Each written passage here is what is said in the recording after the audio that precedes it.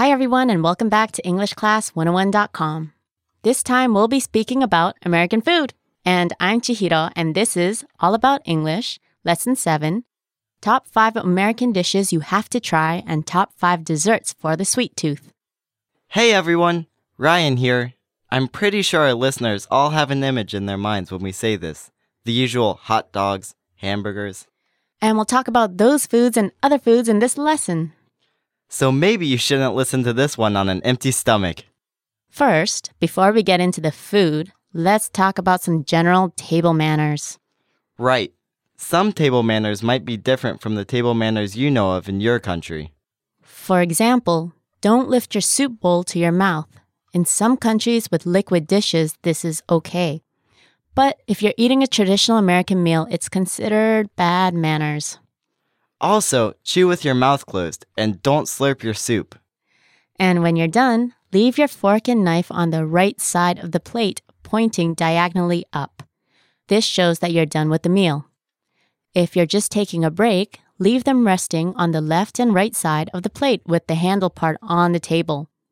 Now, table manners may differ a little in different regions, but those we just mentioned should be pretty standard. Okay, enough with the manners. On to the food. Keep in mind, listeners, the food that was chosen wasn't based on official research. We just decided ourselves. We chose 5 popular foods and then 5 popular junk foods. Okay, the first one on our list is hamburgers. The food with the meat patty, lettuce, tomatoes, onions, pickles, and cheese between a bun. Apart from being famous due to the many fast food restaurants that serve hamburgers, there are hamburgers that are gourmet and can still earn points for being a proper meal. Some say it originated when a person at a fair in Hamburg, New York, which is named after Hamburg, Germany, replaced sausages for beef to put in sandwiches. Others say it was because a man known as Hamburg Charlie started serving meatballs in a sandwich at another fair. Either way, the dates were both around the 1880s. Since then, hamburgers have grown on the American people, and today there are varieties such as turkey burgers, chicken burgers, buffalo burgers, and people have their own preferences and toppings as well, such as avocado, bacon, chips, ham, chili peppers, and so forth. Sounds good. Okay, the next one is a pretty good one too. Buffalo wings. Nice. Despite the name, buffalo wings are fried chicken wings coated in sauce. The name comes from the sauce that they are smothered in. Right. The sauce is usually spicy and is made from cayenne pepper and melted butter. They're commonly served with celery sticks with blue cheese dressing. The food has several stories to its origin. One is that in the 1960s, a lady named Teresa Bellissimo thought of frying chicken wings on the spot, then tossing them into cayenne pepper when she heard that her son was coming over with some friends. She served them celery sticks with blue cheese while they waited. And the other story is told by Teresa's son, stating that one night their bar was full of many people buying a lot of drinks. He wanted to serve them something delicious to go with their drinks, and that's when his mother came up with the idea. These days, buffalo wings are served as appetizers at many restaurants and are also called hot wings. Okay, the next one is from the South. It's jambalaya. That's a Louisiana Creole dish made of meats, vegetables, rice, and stock. The name is thought to be from the French word jambon, which is ham and aya from a West African language meaning rice. And like the name, the dish is a combination of European influence from the early settlers and the Africans who came to America enslaved. Chicken and sausage with andouille is cooked or smoked first. Then the vegetables and tomatoes, along with seafood, are put in. At the end, the rice and stock are added and everything is left to simmer. But the Cajun way of cooking it is to use a cast iron pot and no tomatoes are added, which is why it's brown. Now, many people may think it looks similar to the Spanish paella, which probably does have an influence. Okay, next one. We have to mention this.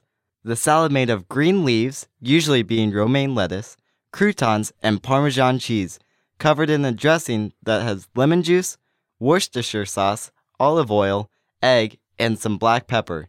We call it the Caesar salad. You can find the salad on almost any menu in a typical restaurant. And if you're not feeling sure of the salad you want, you can never go wrong with this one. Like other foods, there are several stories as to who invented the salad, but a popular misconception is that it's named after Julius Caesar, but it's not. One story is that it was invented by an Italian-born Mexican named Cardini Caesar, who had a restaurant in Tijuana but lived in San Diego. And the other story is that a man named Paul Maggiore made it for an American in the Air Force. Either way, the two stories are from around the 20s. Okay, another favorite, pizza.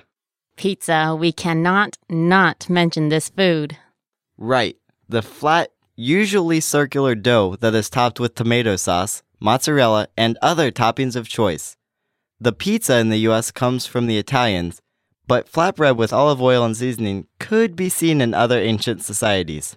And different areas of the states may have different ways of making the pizza. For example, Chicago is popular for their Chicago-style pizza, which is made of a thicker crust and chunkier tomato sauce. Pizza is a favorite among Americans for parties, as it's easy to pick up the phone and order a box. Many families would have the number to the local pizza shop on their fridge. There are many toppings of meats and vegetables you can choose from, and different sizes as well.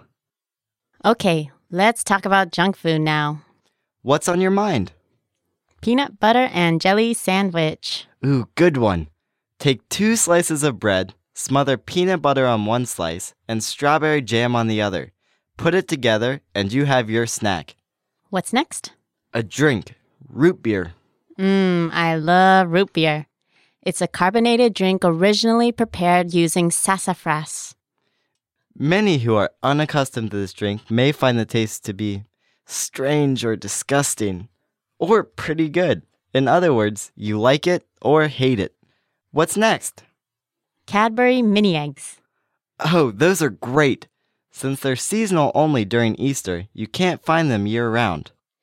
Right, they're little egg-shaped chocolates that are coated in pastel-colored candy shells. Sounds like a typical chocolate snack, but these are really good. Okay, so what else do we have? The licorice snack Twizzlers. They're the ones that come in a pack and you have to tear a strip off from the other. Strawberry is a popular flavor, but other flavors are also sold. Also known for its straw-like shape being hollow in the middle. And the last one? Jelly Bellies. Nice. They're the small jelly beans that come in a variety of flavors. The box has instructions on how to combine flavors to get a different tasting flavor. And there are 50 different flavors that also have their own colors. Okay, listeners, we're going to stop there since my mouth is watering now. Mine too, and I'm getting pretty hungry. Go ahead and try any of the foods you haven't if you go to the States. You won't regret it. Except maybe the root beer. And visit our site at EnglishClass101.com to sign up for lessons that will help you keep your English up to speed. Sign up for your free lifetime account so that you can practice your English whenever you want. It only takes 7 seconds to stop by EnglishClass101.com today. Bye for now. See you all soon.